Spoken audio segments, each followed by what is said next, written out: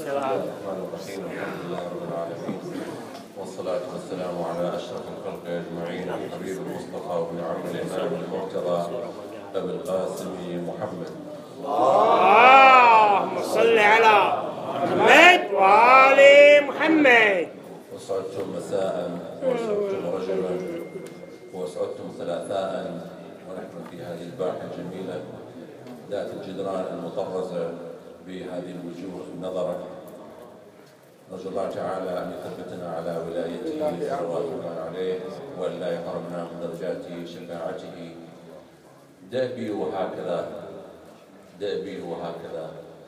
رضعت شعرا، لذلك ليس بإمكاني أن أنسلخ عن الشعر. فبداية أقول: يا سيد الأمناء الغر قد وفدت، خطاب الإمام علي صلوات الله عليه. يا سيد الأمناء الغر قد وفدت، إليك شيعة أهل البيت تبتشر، إليك شيعة أهل البيت تبتشر، فأنت ملجأها دنيا وآخرة، فأنت ملجأها دنيا وآخرة، وفيك يكشف عنها الضر والضرر. ألست أنت الذي بانت مآثره، ألست أنت الذي بانت مآثره، كالشمس آمن فيها البدو والحضر. ألست أنت الذي جلت مناقبه، أنت العلي وفيك الكون يفتخر. أأبى الأئمة وابن عم المصطفى، أأبى الأئمة وابن عم المصطفى، عن ذكره لغة العلوم تعبر، عن ذكره لغة الفتوح تعبر. أكبرت نفسي حين جئت مباركا مهنئا، حفلا بذكراك الحبيبة يعمر، ومهنئا هذه الوجوه فإنها بولاء آل محمد تستبشر.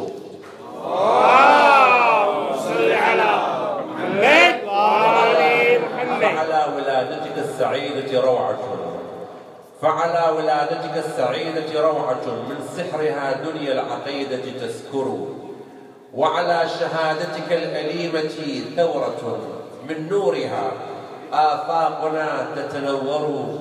ولأنت بينهما تفيض مفاخرا، بين الولادة في البيت وبين الشهادة في البيت.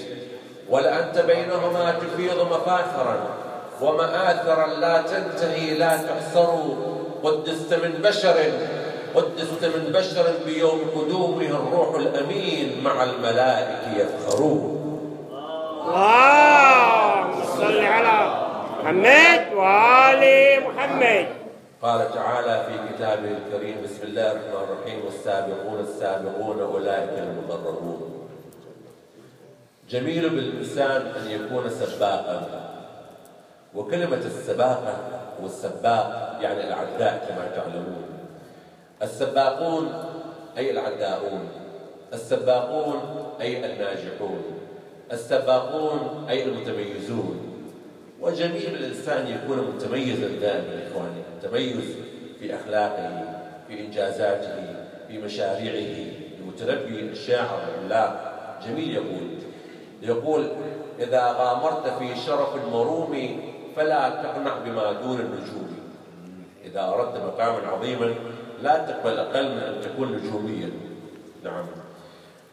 إذا غامرت في شرف المروم فلا تقنع بما دون النجوم، فطعم الموت في أمر حقير كطعم الموت في أمر عظيم. هو الموت جاي، ليس كذا. فلماذا الإنسان حقيقة يكون متميزا حتى في موته، حتى في ولادته؟ تميز وإلا ضعت بين الضجيج. يا أيها الإنسان، شوف التميز الإنساني يا مولانا. يا أيها الإنسان إنك في الثرى تلهو، وعندك في الثريا موعده. يا أيها الإنسان إنك في الثرى تلهو، وعندك في الثريا موعد. فالله علمك الكتاب لترتقي فوق السماء، فشمسها لك مقعد. فالمتميزون هم الناجحون على شتى المجالات. وأول من تميز هو صاحب هذا اليوم إمامنا أمير المؤمنين صلوات الله عليه. ويخطأ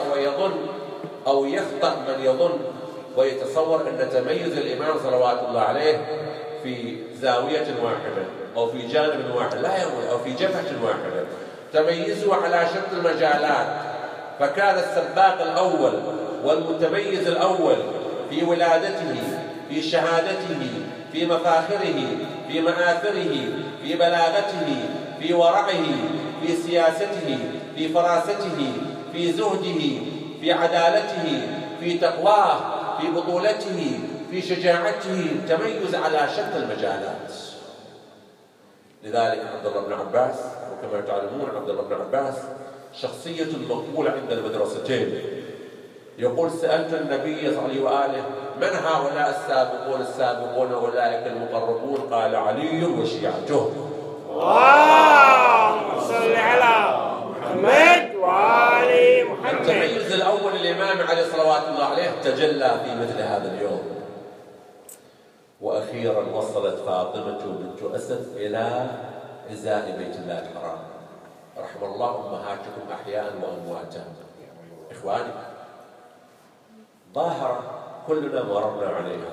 المرأة ساعة الوضع والحمل قديما كان هكذا، أنها تبقى في بيتها ويأتون بالقابلة بالمأذونة والداية عفوا كذا لولادة هذا المولود، أليس كذا؟ ذكر وأنثى. المتبع هكذا. المرأة الحامل من أجل أن تنجب وليدها أو مولودها تبقى في بيتها ويأتون بالقابل أو الداية. الآن الأمور تغيرت، الآن يأخذون الأم الحامل أو المرأة الحامل إلى طبيبة ولادة إلى مستشفى، ليس كذا. وأنت يا فاطمة بنت أسد، من الذي أخرجك من دارك؟ هذا السؤال يجب أن نثير هذا السؤال في هذا الزمن. من الذي أخرجك من دارك؟ كيف طلعت وأبو طالب في الدار؟ زين، المرأة في ساعة الوضع، ساعة الوضع، بعد الوضع، قبل الوضع، تصاب بانهيار، آلام، أذى، مشقة، توتر، تحتاج إلى مدارات، محاماة، من يكون بجوارها. فمن الذي أخرجك من دارك وأتيت بإزاء بيت الله الحرام؟ وكأن فاطمة بنت أسد صلوات الله عليها هكذا ريموت السماء، كنترول السماء، مخطط السماء هو الذي أخرجها من بيتها. نعم. فلذلك إخواني، أول تميز للإمام علي صلوات الله عليه أن المخطط لولادة علي، وأن المهندس لولادة علي، وأن المعمار لولادة علي ليس بالولادة، ولادته وتنشئته هو الله. لا إله إلا الله. وإلا من داعي أن تخرج؟ خرجت بوحدها، مرت أمام بيت الله الحرام، أمام جانب من الجوانب الأربعة. ليش؟ لذلك إخواني الرواية هكذا تقول رحمه الله الشيخ الأميني، يقول أن جانب واحد من البيت العتيق قد اهتز، وإلا إذا كان جميع أطراف البيت العتيق قد اهتز، الآخر ماذا سيقولون؟ يقولون أنه زلزلة أرضية، هزة أرضية جدتي واهتز هذا البيت الحرام، ليس هكذا؟ لا يقول لا. مجرد أنها وصلت إلى هذا الجانب المبارك الذي بمقدار ما حاول الأعداء أن يغطوا على هذا الجانب ويستروا على هذا الجانب، فما ازداد هذا الجانب إلا نورانية، إلا تألقا، إلا شموخا. ليش؟ لأن هذا الجانب الذي أراد العدو أن يغطيه يتعلق بالإمام علي بن أبي طالب صلوات الله عليه. أنت العلي الذي فوق العلا رفع ببطن مكة وسط البيت إذ وضع، سمتك أمك بنت الليث حيدرة، أكرم بلغوة ليث أنجب السبعة، ربيب طه حبيب الله أنت، ومن كان المربي له طه فقد برعا، وأنت نقطة باء في توحدها، ساوى الجميع الذي في الذكر قد جمعا، وأنت الذي لله قد سجد، وأنت الذي لله قد رفعا. اللهم صل على محمد وآل محمد. وكل ما يتعلق بعلي يحمل الشموخ والعلو الإلهي، أليس كذا؟ لاحظوا. لذلك الدنيا أيضا أرادت من علي أن يكون كغيره، فأبى ورفض إلا أن يكون عليا. وصلت إلى هذا المكان وإذا رفعت يدها إلى السماء. شوف التركيز على هذه النقطة بجانب هذا الركن المبارك. اللهم إني مؤمنة بك. هذه الكلمة يا مولاي يحتاج لنا محاضرة مضبوطة، محاضرة حقيقة ساعة كاملة. فاطمة بنت أسد التي مع الأسف الأقلام الممزوجة بالسم، الأقلام التي تحمل أفقا ضيقا، الأقلام ذات الدعايات الباطلة والتهم الفارغة والأسطوانات المشروخة والمعزوفة الأموية لحد هذا اليوم، كما صورت أبا طالب أنه والعياذ بالله رمته بزاوية الشرك، رمت زوجته أيضا بزاوية الشرك. هو الفرق الكبير بالواسع يا مولاي بين فاطمة الأسد حينما اتهموها أنها كانت كزوجها مشركة والعياذ بالله، وبين هذه الكلمة العظيمة اللهم إني مؤمنة بك بعد وبكتبك وأنبيائك ورسلك وبجد إبراهيم الخليل الذي بنى هذا البيت، فأسألك بحق من بنى هذا البيت وأسألك بحق المولود الذي في بطني. هذه الكلمة عظيمة يا إخواني، عملة نادرة هذه الكلمة.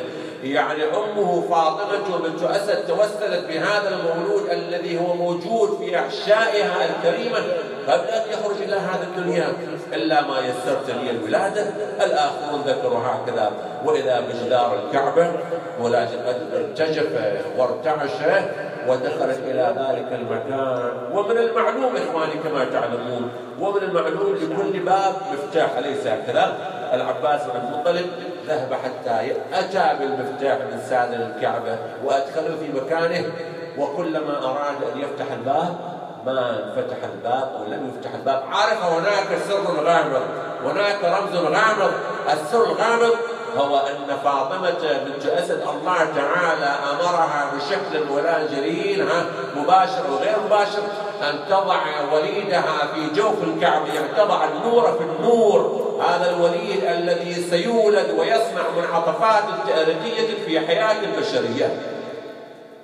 إلا وهو الإمام عليه الصلاة والسلام. وبعد 3 أيام إخواني لاحظين هاي الظاهرة، المرأة الحامل أيضا أثناء الولادة قبلها بعدها تحتاج إلى رعاية غذائية أيضا، جسمانية أيضا هكذا. من الذي أطعمها؟ من الذي مولانا جليل سقاها؟ طبيعي أن علي بن أبي طالب وأمه حينما يكونون في ضيافة الله وكل شيء هذه الضيافة مستديمة ومستمرة، أليس هكذا؟ وبعد 3 أيام خرجت وهي تتباهى بهذا الوليد الذي ما من بيت إلا وقد ملأ أو امتلأ بنور علي بن أبي طالب صلوات الله. اللهم صل على محمد وآل محمد. والبيت حيث فناؤه والمسجد بيضاء طاهرة الثياب كريمة طابت وطاب وليدها والمولد في ليلة غابت نحوس نجومها وبدا مع القمر المنير الأسعد ما لف في خرق القوابل مثله إلا ابن آمنة النبي محمد. اللهم صل على محمد. وحينما نقول أن عليا ولد في جوف الكعبة في بيت الله، وأي بيت الإخوان؟ لاحظ عظمة هذا البيت، هذا البيت الذي المسلمون في كل يوم 5 مرات يتجهون نحو هذا البيت، هذا البيت الذي بناه 2 من أنبياء الله المهمين، إبراهيم وولده ذبيح الله إسماعيل، هذا البيت الذي في العمرة وفي الحج ونؤدي هذا الطقس العبادي في ذلك المكان، هذا البيت الذي يطوف حوله كان كمن ولدته أمه هكذا عاري عن كل شائبة وذنب وخطيئة ومعصية، هذا البيت الذي نهدي إليه نحورنا ذبائحنا نذوراتنا، وعلي ولد في هذا المكان. وهذه الأفضلية سجلت لعلي بن أبي طالب صلوات الله عليه أن عليا لم يشاركه أحد ولا يضارعه أحد ولا يضاهيه أحد في هذه الكرة الأرضية من آدم حتى يقوم الناس لرب العالمين أن يفتح عينه في بيت الله ويغمض عينه في بيت الله. اللهم صل على محمد وآل محمد. وبين هذا الفتح وبين هذا الإغماض مآثر، مفاخر، بطولات، مبادئ، مثل، نقول على شتى المجالات. فعلي هو المتميز الأول وهو السباق والعداء الأول في ولادته، وعلي هو السباق في عدالته في كل شيء. هكذا يكفي أن رجل مسيحي نصراني مولانا يكتب في عدالة علي فقط 1700 صفحة في 5 مجلدات جورج جرداء، ويسمي كتابه علي صوت العدالة الإنسانية. أتذكر قبل حوالي ربع قرن هنا مؤسسة محترمة في هذا البلد الكريم اسمها مؤسسة الأستاذ عبدالعزيز الباطين أبو سعود، مؤسسة محترمة ثقافية تتناول ما يتعلق بالشعر. أجرت مؤتمرا حول الشاعر العربي الفارسي سعد الشيرازي صاحب الرباعيات المعروفة: بلغ العلا بكماله، كشف الدجى بجماله، حسن الجميع خصاله، صلوا عليه وآله. اللهم صل على محمد وآل محمد. أمير الشيراز في الجمهورية الإسلامية أجرى هذا الرجل المحترم هذا المشروع الأدبي. وكان من الحاضرين من؟ جورج جردان الكاتب المسيحي اللبناني. واجهته بسؤال، قلت: يا أستاذ جورج، أنت حينما كتبت كتابك حول عدالة علي بن أبي طالب صلوات الله عليه، علي صوت العدالة الإنسانية، عندك في الذاكرة خاطرة جميلة على هذا الكتاب. وإذا بالرجل ماذا قال؟ قال: حينما كتبت هذا الكتاب علي صوت العدالة الإنسانية ب5 مجلدات ب1700 صفحة، هاتفني وبعث لي رسالة عتب وغضب منه إيليا أبو ماضي. إيليا أبو ماضي شاعر المهجر كما تعلمون، وهذا مسيحي وبيروتي أيضا. قال لي: يا جورج جردان، أنت كتبت حول إمام المسلمين علي بن أبي طالب 5 مجلدات ب1700 صفحة، ولم تكتب في عدالة نبيك عيسى أو في فضيلة نبيك عيسى ولا صفحة واحدة. أي إجحاف هذا؟ وإذا بجورج جردان خاطب إيليا أبو ماضي قال: قلت له هكذا، قلت له: يا إيليا، لو أكتب في عدالة علي فقط في عدالتي، ناهيك عن بلاغته، عن شجاعته، عن كرمه، عن جوده، عن ورعه، عن تقواه، عن بلاغته، عن فصاحته، عن زهده، عن فحولته، عن بطولته، وعلى شتى المجالات، وعن سياسته، وعن أخلاقه. قال: لو فقط أكتب حول عدالة علي بن أبي طالب ليس 1700 صفحة، 5000 صفحة في 50 مجلد، هذا قليل في عدالة علي. اللهم صل على محمد وآل محمد. علي هو المتميز حتى في عدالته، تربع على عرش العدالة، وهذا لا يضير ولا يضر بعلي بن أبي طالب صلوات الله عليه. إذا يأتي حقيقة هؤلاء الذين يحملون المخ الفارغ ويشك في عدالة علي، حينما الزهراء صلوات الله عليها قدمت علي بن أبي طالب كشاهد صادق طاهر هكذا وعادل، وإذا بهم قالوا هكذا: إن علي يجر النار إلى ريق. لا حول. هذه مأساتها، وهذا لا يضير بعلي بن أبي طالب صلوات الله عليه. ولذا إخواني أحبتي، إن علي بن أبي طالب صلوات الله عليه هكذا قتلته عدالته وقتلوا حسب الآخرين. وهذا قاعدة حبيبي، قاعدة ثبتها حتى في جنابك الكريم. أية قاعدة؟ كل ناجح محسود. هذا قاعدة يعني، كل ناجح محسود. ورحم الله الشيخ الوائل رحمة الله عليه ماذا يقول؟ يقول: حسد وحقد ثم خسة معدن، خطرت عليك وكلهن هتون، راموا على أن يدفنوك بسعيهم، قد عاد سعيهم وهو المدفون، وتوهموا أن يغرقوك بشتمهم، أتخاف من غرق وأنت سفين، ستظل تحسبك الكواكب كوكبا، ويهز سمع الدهر منك رنين.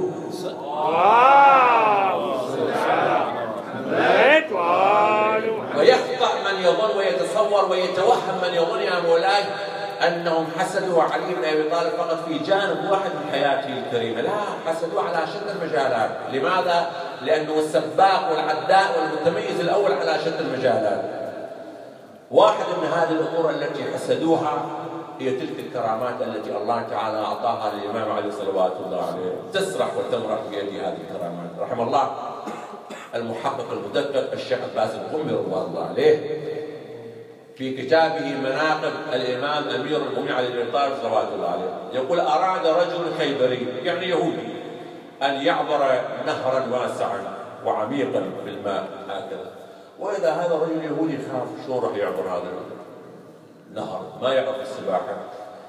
وإذا بالإمام علي صلوات الله عليه رأى هذا الرجل اليهودي الخيبري أخذ يذكر الله تعالى ببعض الكلمات، يناجي ربه، يدعو حتى الله تعالى لا يغرقه في هذا النهر. وإذا اليهودي عبر ولم يصل بالغرق. الإمام علي حينما أتى دوره حتى يعبر هذا النهر، اليهودي على تلك الضفة يريد أن يرى كيف علي بن أبي طالب ما يدري من هو هذا، كيف يعبر؟ الإمام علي سبحان الله حينما عبر هذا النهر وإذا جمد الماء تحت أقدام الإمام وأصبح هذا النهر كالأرض اليابسة تحت أقدام الإمام علي فعبر. اللهم صل على محمد وآل محمد. اليهود اللي كان هو يتباهى بنفسه أنه عبر استغرب حينما رأى علي بن أبي طالب عليه السلام وما يدري من يكون هذا، كيف عبر وجمد الماء تحت أقدامه، يعني صار كالأرض اليابسة هكذا. قال الإمام علي ولم يعرف، قال له أيها الفتان؟ كلمة الفتان بيني يا أولي الله يحفظ شبابكم هكذا، الفتى يعني 20 سنة دون 20. قال له أيها الفتان ماذا صنعت حتى جمد الماء تحت قدمه؟ الإمام علي قال له أيها اليهود أيها الخيبر أنت قل لي ماذا صنعت، أنت قل لي سويت حينما عبرت، كنت تخاف أنت ما تعرف السباحة، ماذا صنعت حينما الله تعالى أنقذك من الغرق؟ قال له أيها الفتى أنا حينما أردت أن أعبر خفت هكذا، ولكن توسلت بالله تعالى أن ينقذني من الغرق بوسيلة سره الأعظم وبحق وصي نبيه علي بن أبي طالب صلوات الله عليه. اللهم صل على محمد وآل الله تعالى أنقذني بسبب علي بن أبي طالب أنني توسلت به. الإمام علي قال له تعال تعال أقول لك تعال تعال أبو حق الفاهم طبعا من عندي هذه من عندي هذه لا تقصف علي صلوات الله. قال له تعال أقول لك تعال، ولكن إذا هو أنت توسلت بعلي بن أبي طالب والله تعالى أنقذك ببركتي وباسم علي بن أبي طالب، هو علي يرجع برشده. إذا هو علي بن طالب يرجع بغداد علينا وإحنا من بغداد واضح. هذا الإمام علي بن أبي طالب صلوات الله عليه الذي لا يسعنا إلا أن نحبه، والأمر والله خارج عن أيدينا، أليس هكذا؟ نعم، بل لا يسعنا إلا أننا مجبورون على حبه. أكتفي بهذا المقدار، أستمعكم عذرا، والسلام عليكم جميعا ورحمة الله وبركاته. اللهم صل على محمد.